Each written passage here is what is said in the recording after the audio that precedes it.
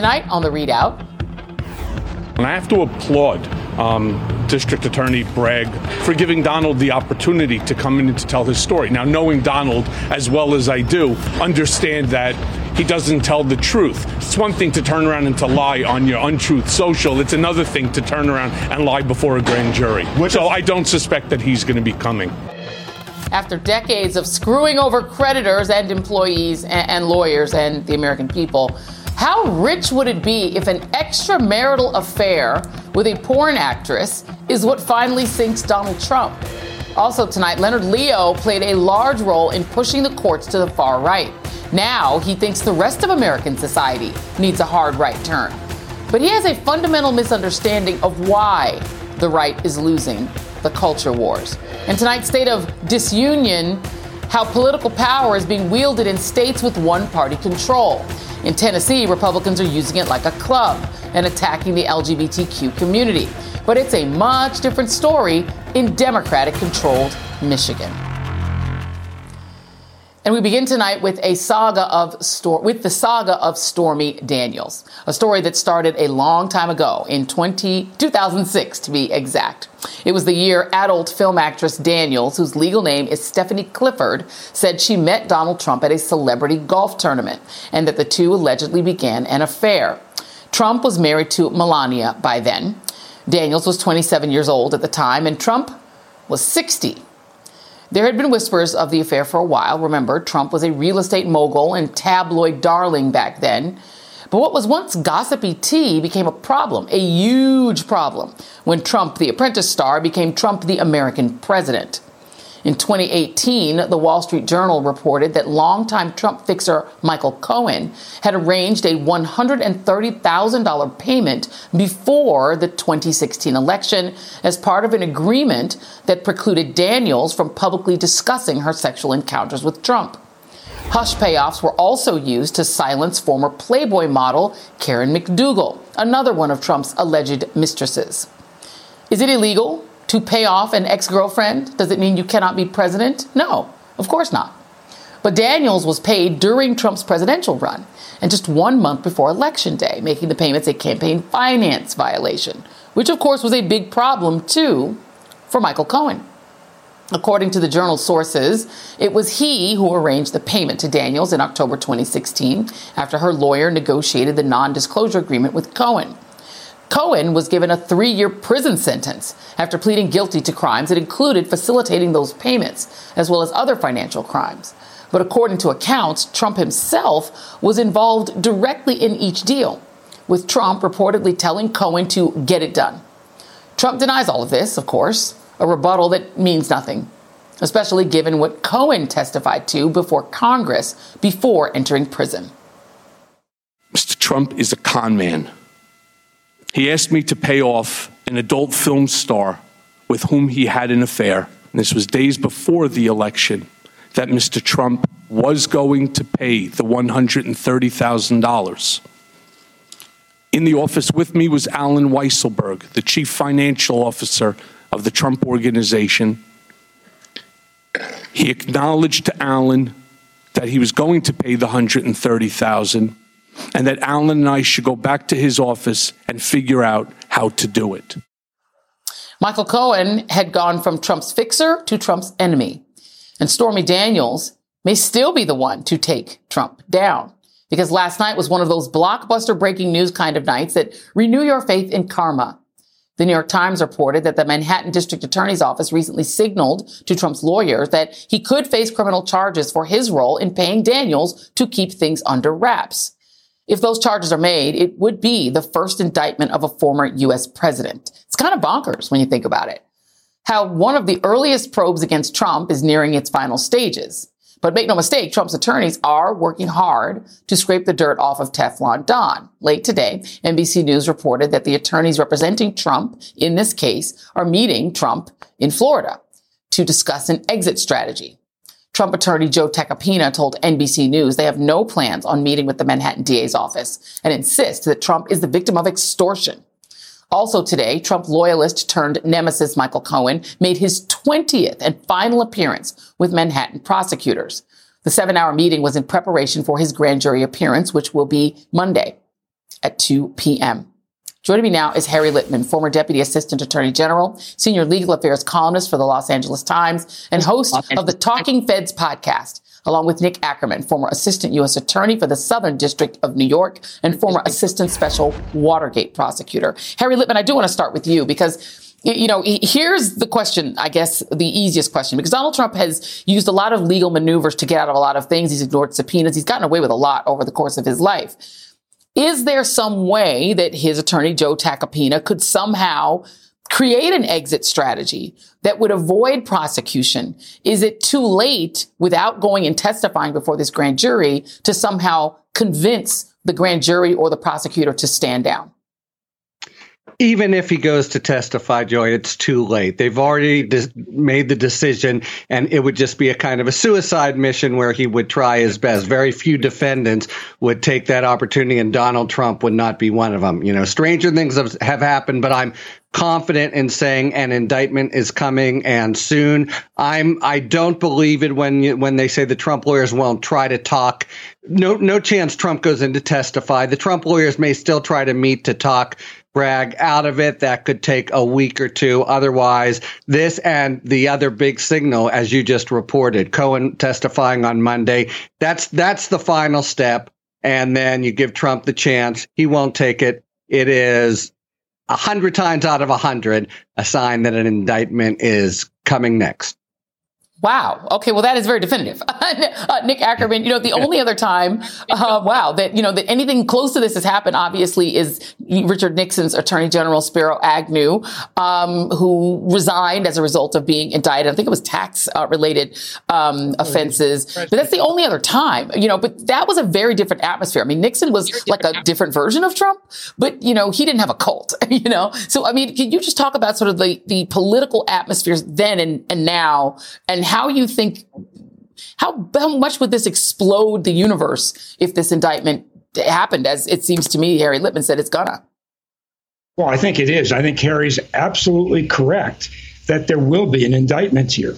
I mean, if you compare this to Watergate, don't forget, Richard Nixon was about to be impeached. He was impeached. He would have been removed by the Senate.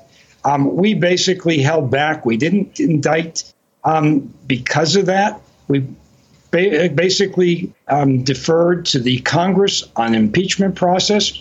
But here, I think what's going to happen is going to be much more explosive politically. It's going to completely change the game, because once Trump is been indicted, I don't care what he says about still running for president, being under an indictment is not a positive resume builder.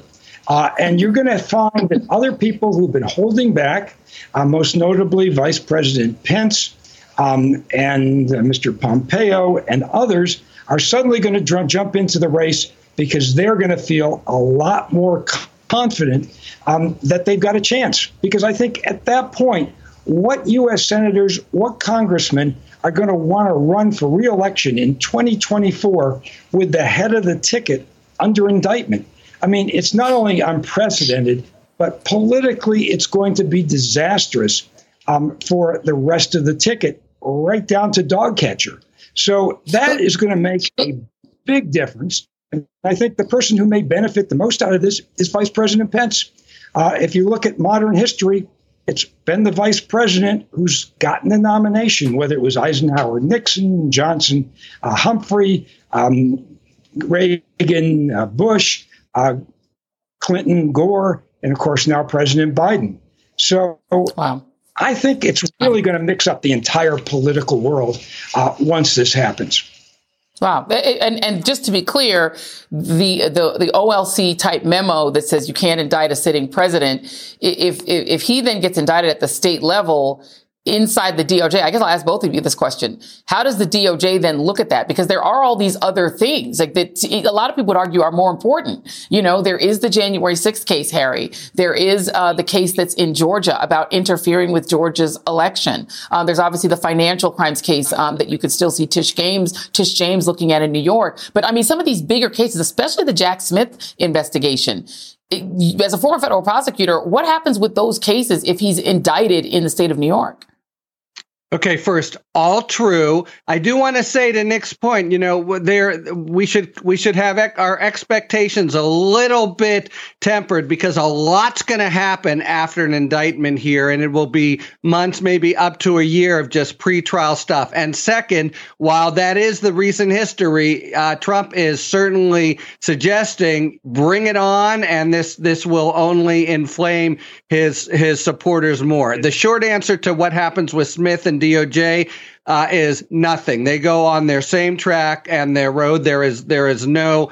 I think it maybe affects Fulton County, but I don't see it affecting DOJ. And an important point to note: not only does the OLC memo not apply, neither, of course, is a pardon possible because it's a state offense. It's a state so that matter. magic kryptonite power is gone. Let me just stay with you for just a second, Harry, because the things that people have brought up as impediments to this kind of a prosecution. Number one, Michael Cohen. They're saying, well, they'll try to impeach his credibility. There were some tax issues that he was also convicted for, some evading taxes on a few million dollars in income, and some other things like that, including this campaign finance violation.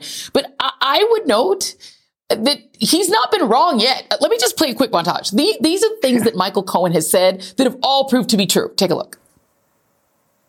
It was my experience that Mr. Trump inflated his total assets when it served his purposes, such as trying to be listed amongst the wealthiest people in Forbes, and deflated his assets to reduce his real estate taxes. He is a racist.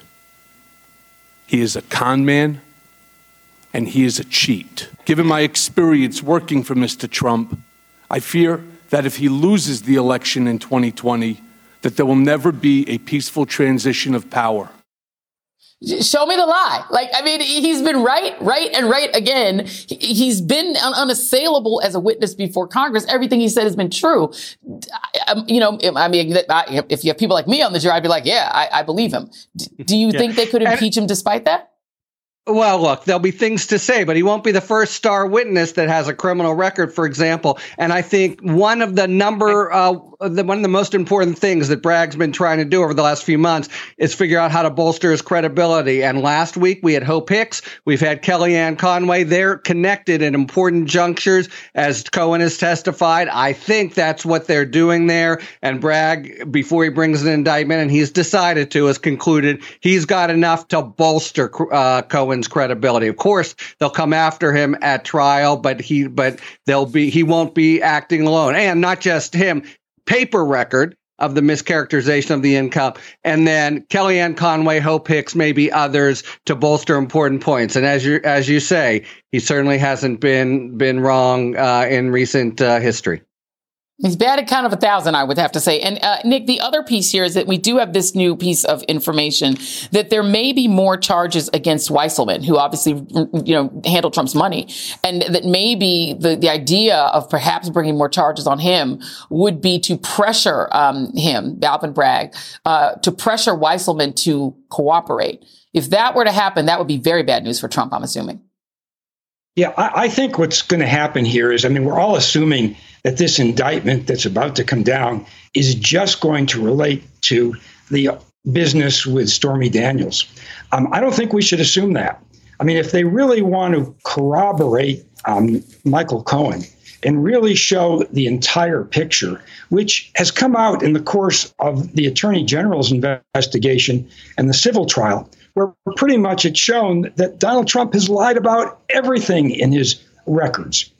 That I think what's going to happen here is they may combine more with this indictment. It may not just be Donald Trump. It may be Weisselberg on this count. It also could be other activities that relate to the operation of the Trump organization. If the DA is really smart, they'll cherry pick the 2 or 3 best lies they've got in the bank records and the company records, and they'll use those as the basis for other violations so that they can put it all together and show a jury that what this guy has done is really corrupted his entire company, corrupted the businesses he's dealt with, and has lied to banks and others in order to get his way, including the tax authorities, which I think is another big part of this indictment.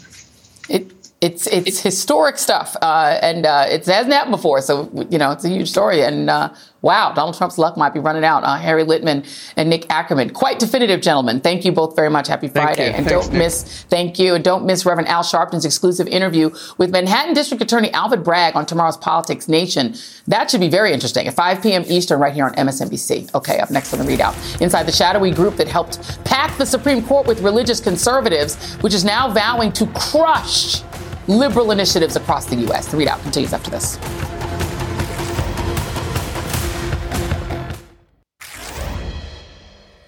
If you want to understand how Republicans think the left works, a hypothetical provided by conservative activist Evan Baer explains it perfectly. Quoth Mr. Baer, imagine a group of 4 people sitting at the Harvard Club for lunch in Midtown Manhattan, a billionaire hedge funder, a film producer, a Harvard professor, and a New York Times writer. Sounds like the start of like an unfunny joke, right? The billionaire says, wouldn't it be cool if middle school kids had free access to sex change therapy paid for by the federal government? Well, the filmmaker says, I'd love to do a documentary on that. It'll be a major motion film. The Harvard professor says, we can do studies on that to say it's absolutely biologically sound and safe. And the New York Times person says, I'll profile people who feel trapped in the wrong gender. After a single lunch, Baer concluded, elite liberals can put different kinds of capital together and go out into the world and basically wreck shop. Okay, what? Okay, that's not how anything works. It's actually so unintentionally funny, it is hard to believe that this guy is serious. Who does he think hangs out at the Harvard Club? Because I can promise you there are far more Josh Hawleys and Ted Cruz's dining there than liberals. And literally nobody's conspiring to hand out sex change therapy to children like Halloween candy. That's just actually dumb. But that's the Republicans' problem in a nutshell. They do not get how actual things like progressive evolution in society work. And this is why they're losing the culture wars. They literally just don't understand modern culture. But just because they're losing, embarrassingly, does not mean they are not trying. Enter Leonard Leo. You might recall we have talked about him on this show before. He was Trump's judge whisperer from the right-wing Federalist Society. He's essentially the reason for the Supreme Court's right-wing supermajority. And his latest venture is backing a group called the Teneo Network that aims to replicate what Leo did to the courts in every aspect of American life. New reporting from ProPublica says Leo told potential donors in a private video that he plans to crush liberal dominance on Wall Street, in Silicon Valley, and in books, schools, and sports, and Hollywood. A Federalist Society for everything. This is how the right thinks that they can take the culture back. And as ridiculous as it sounds, they have a lot of money and a lot of Republican heavy hitters on board. Joining me now is ProPublica's Andrea Bernstein, one of the reporters who broke that story, along with Teray, host of Masters of the Game on the Griot. And my friend, thank you all for being here. Let me start with you, Ms. Bernstein. Let me play a quick soundbite of Leonard Leo so that people can kind of hear him talk. Here he is. I spent close to 30 years, if not more, helping to build the conservative legal movement. And at some point or another, I just said to myself, well, if this can work for law, why can't it work for lots of other areas of American culture and American life where things are really messed up right now? Wokeism in the corporate environment, in the educational environment, one-sided journalism, entertainment that's really corrupting our youth. I'm sorry. What makes that guy think that he can change the culture and sports and Hollywood, etc.? Well, good evening, Joy. It's great to be back with you. I mean, I think what we at ProPublica and Documented were interested with Teneo is that Leonard Leo has had an enormous success as creating networks at the Federalist Society. He created pipelines of young lawyers who became judges. Some of them went to the Supreme Court. Others of them argued cases before the Supreme Court. And it has had remarkable success. He is, when we have done our reporting, the one person that people say is most responsible for the 6-3 supermajority in the U.S. Supreme Court that is making all kinds of decisions. He also recently, as we reported last summer, was given control of $1.6 billion, which is the biggest political donation in U.S. history. And this is someone that needs to be taken seriously because he's someone who started 30 years ago with the idea that conservatives were shut out of the courts and very methodically worked to change that and has had great success. So he is now backing this new venture, which has many, many influential members, U.S. senators. There are staffers to various state officials. There are powerful people in media, judges. And the idea is to create a pipeline for conservative talent, as they see it, to feed into these networks and to gain power. And, they very much feel like they are losing the culture wars and they want to win the culture wars. I think, if you look around the country, though, some of the causes they support are achieving great success. If you look, for example, at a package of legislation that was recently introduced in Florida. So it's something that, we sort of looked at and thought this is something that deserves to be understood and taken seriously. I mean, the thing is, I will point out, Reid, to bring you into this, though. I look at the group of people, Evan Bayer, who's the Teneo co-founder, who says that they need to take back the culture from this left-wing elite. And he did this. He's the one who told the story about the Harvard Club. He graduated from Princeton, Yale, and Harvard. The group that are members of Teneo include aides to Ron DeSantis, J.D. Vance, Josh Hawley. The people who are involved in it, here are some of the Republicans: Josh Hawley, Stanford, Yale; Elise Stefanik, Harvard; Ted Cruz, Harvard, Princeton; J.D. Vance, Yale; Glenn Youngkin, Harvard; Tom Cotton, Harvard; Ron DeSantis, Harvard, Yale. That is the elite. It strikes me that saying they're going to take back the world or the country from the woke elite, who do they mean? Well, let's talk about one thing first off, right? The culture war is happening because the right doesn't want to talk about policy. They don't want to talk about the economy. They don't want to talk about the real things that Americans need because they have no policies to address those things. So they talk about the culture war and get people excited about trans women going into bathrooms and Black people taking your jobs and immigrants breaking into your house, and rather than having to talk about actual economic, real, serious political issues.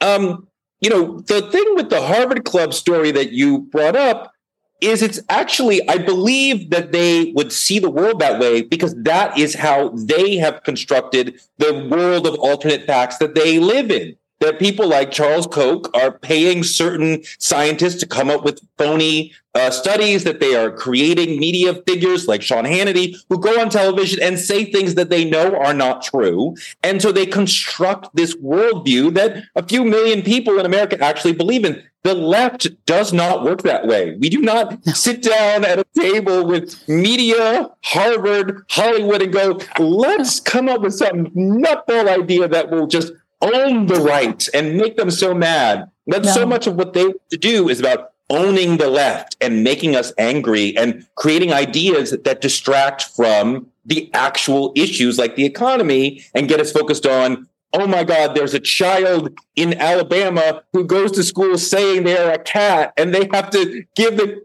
kitty litter for the conversation they want is ridiculous. And this is part of that. Well, I mean, the thing is, Andrea, what strikes me is that if I had $1 billion, I'm not sure that this is what they would do with it. It used to be that think tanks on the right were like, let's come up with some economic policies. This is what we think we should do about the deficit. This strikes me as all sort of social, cultural tinkering that they want to do. But the things that have been successful, to your point, have been things that only animate the same base that already votes Republican. The people who care about who's in the bathroom are already voting Republican. The people who want to ban books by Black and LGBTQ people already voting Republican. None of this is persuasive. The things they try to do to persuade is coming up with like their own animated. Can I show this? Daily Wire is coming up with their own. They think, well, the cartoons are too liberal. So they created something called Chip-Chilla with an A at the end. Chip-Chilla. And they're like, that's going to rival the woke cartoon. See, like, it's like they don't understand the actual culture, but the things they do are only designed to appeal to their own base already. Who is it they think they're bringing over with this Teneo thing? Well, I mean, I think that, one of the things about creating a power network like this is, just look at the U.S. Supreme Court. One of the, sort of very hot topics that's coming up in, and has been recently decided in many cases is voting rights, right? So if you restrict voting rights, then you're just not necessarily talking about, what the majority wants. You're talking about power. And I think that's why it's worth, taking a group like this seriously, because, what they want is to have people leading all kinds of institutions in American life. Now, sort of all of culture is perhaps a, bigger target than just the courts. But, here is Leonard Leo, someone who had success with the courts, really shaping them the way he wanted. So the idea that they're sort of, not to be taken seriously because they're sort of misapprehending perhaps the left. No, I'm not saying not to take them seriously. Well, no, yeah, we're out of time. I'm sorry, I'm turning, have to wrap, but I'm not saying take them seriously. I'm saying that it is, I think what they're doing is doing it in an unserious way. The way they've taken the courts is they've gotten the exact same people to continue to vote Republican and to vote for Republicans who will then put in right-wing Supreme Court justices. It is extremely dangerous. So I'm not saying it isn't dangerous. I'm just saying it's interesting. It's not persuading. It's just getting the same people to vote for more Republicans. They can take over more courts. It's an interesting thing. Andrew Bernstein, thank you very much. Ray, thank you very much. Sorry, we're out of time. Coming up, Who Won the Week is still ahead. But first, tonight's State of Disunion. I will lay out a side-by-side illustration of what it really means to be living in a Republican-led state. This is the whole point we're just talking about, versus a Democratic-led state in 2023, because it's all about who you vote for and who's running your state, who's running your courts. We'll be right back.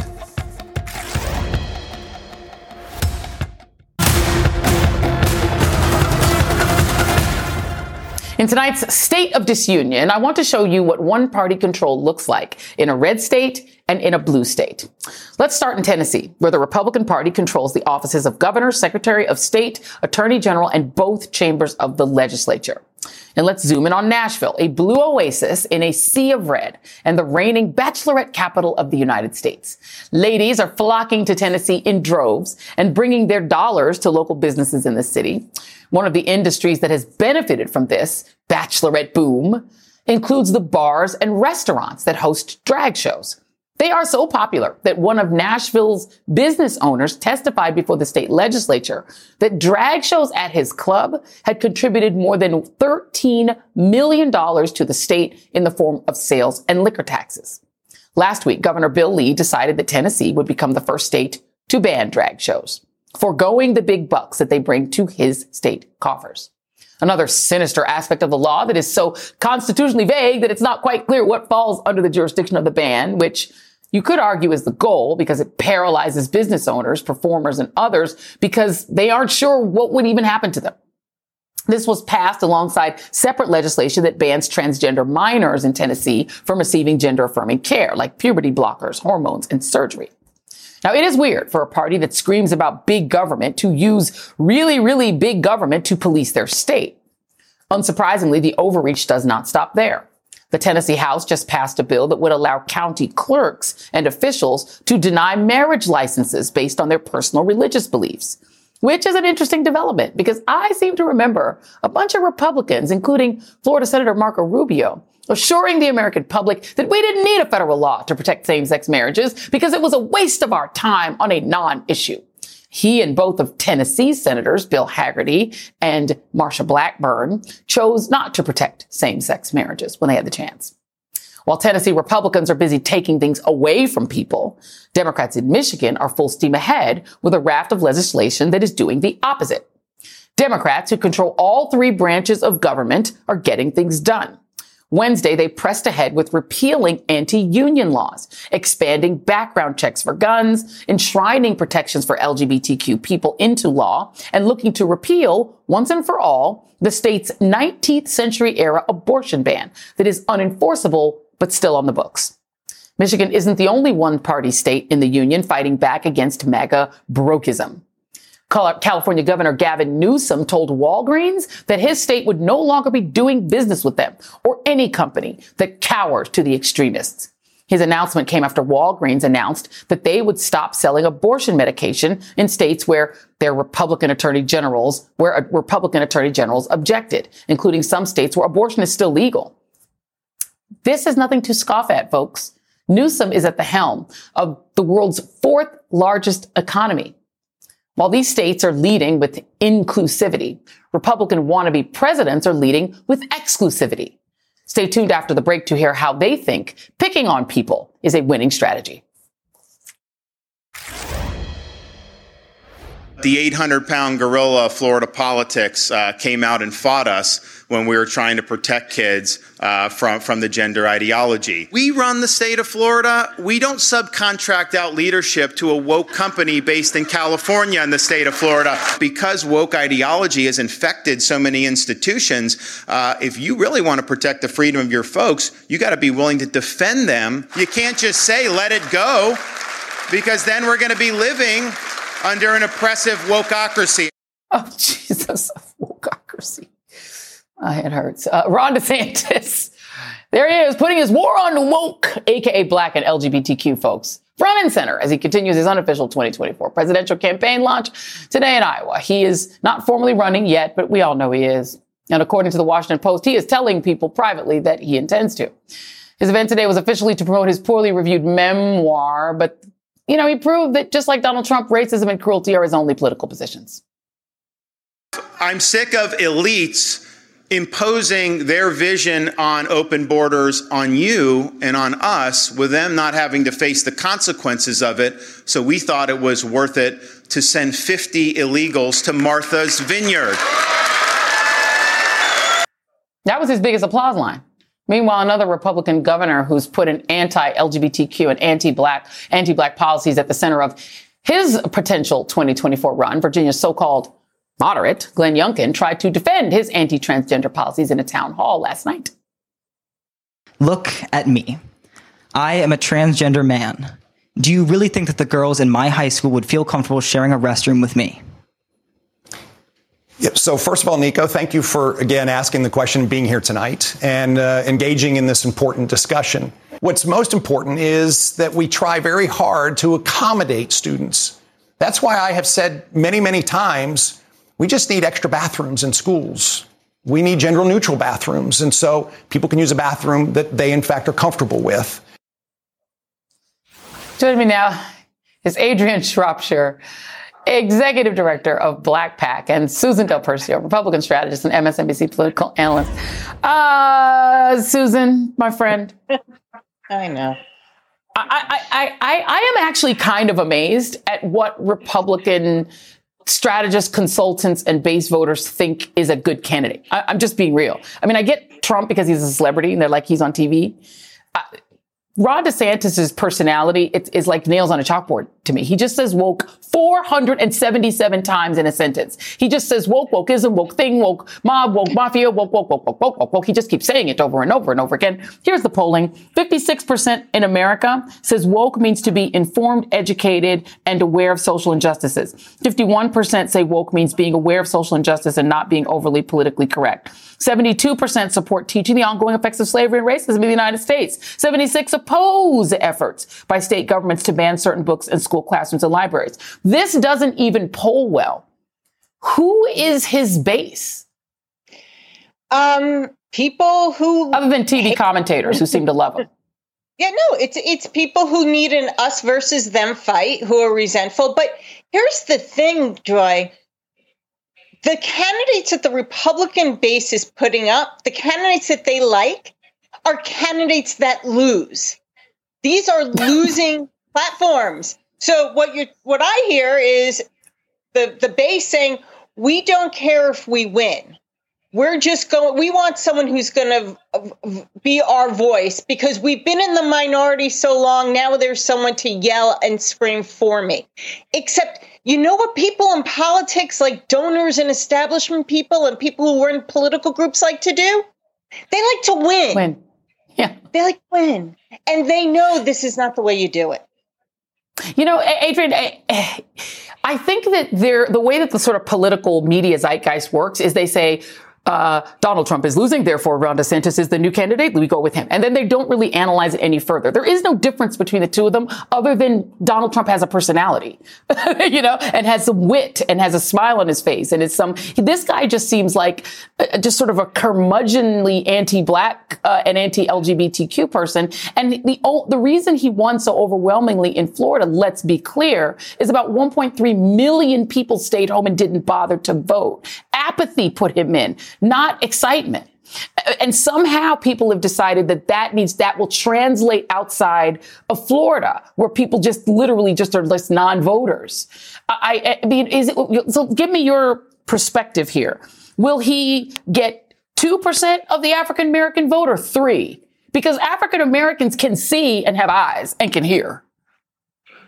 Yeah, that's right. I mean, I think that, you can say or use the word woke as a slur as much as you want to, I guess. But clearly it does not play outside of the base that he is playing to. I mean, Ron DeSantis has decided that the winning strategy for him is one that's as old as the country, quite frankly, which is to pick a marginalized community, demonize them, right? In this case, Black people and the LGBT community, and use that as a way to consolidate your base around a single enemy, right? Youngkin did the same thing when he ran in 2021, right? Okay. Rallying his base around CRT and book banning and eliminating any subject matter that had anything to do with the Black experience in America, right? And so that is what they've decided is a winning strategy. The poll that you just showed clearly says that is not,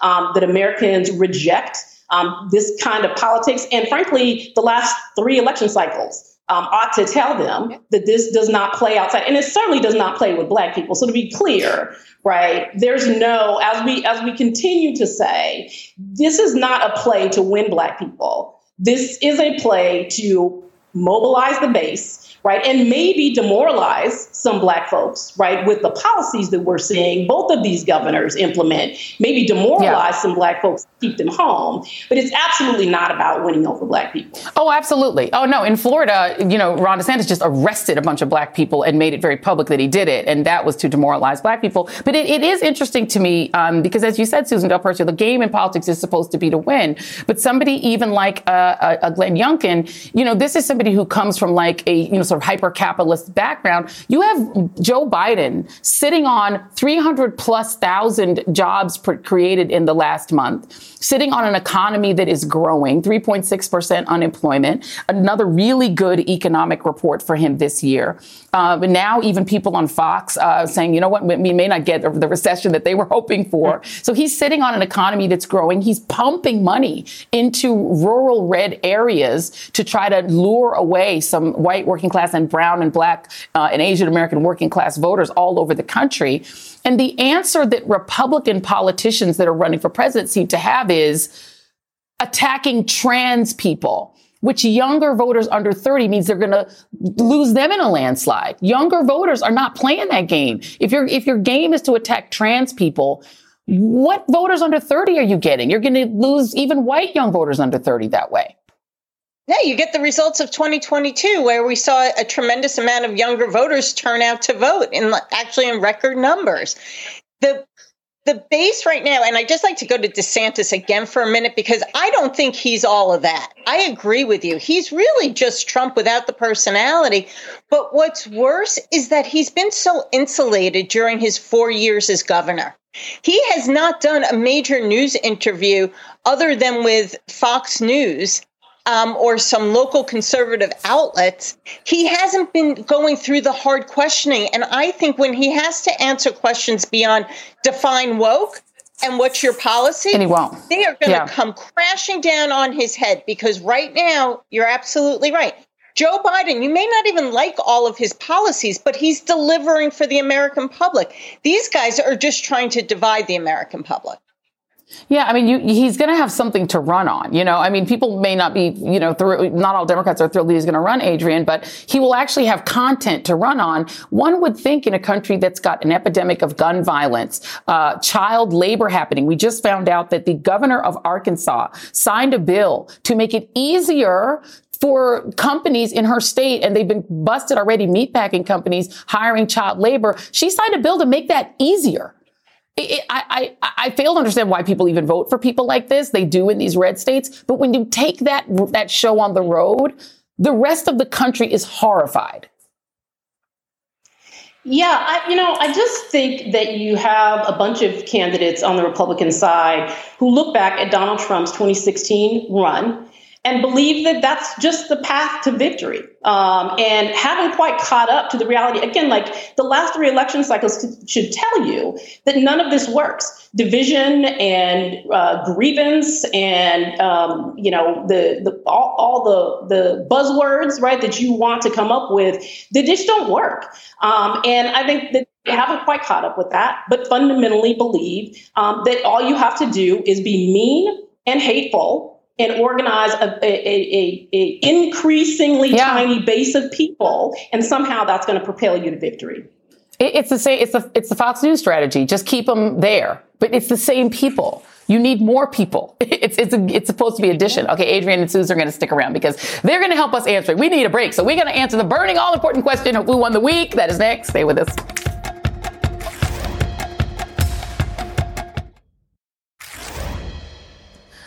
Well, we made it to end of another week, which means it is time to play our favorite game. Aha. Who won the week? Back with me are Adrian Shropshire and Susan Del Percio. Adrian, I'm going to go with you first. Who won the week? So I'm going to say that Representative Stacey Plaskett won the week for how she was battling inside the clown show that is the subcommittee on weaponizing the federal government, just swatting away all manner of foolishness, not allowing anyone to promote propaganda. Yes. She did her thing. Susan Del Percio, who won the week? Our friend and former colleague, Casey Hunt. She was in labor for 13 minutes and delivered her baby with her husband on the bathroom floor before the paramedics get there. Wow. She is like Superwoman. Having had 3 humans, 13-minute labor is my kind of labor. Who won the week? Tucker Carlson, but not this week's Tucker Carlson. 2009 Tucker Carlson. Here he is.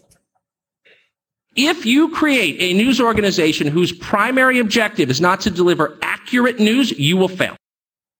For once, I agree with Tucker. 2009 Tucker won the week. Adrian Shropshire, Susan Del Percio, thank you. That's tonight's ReidOut.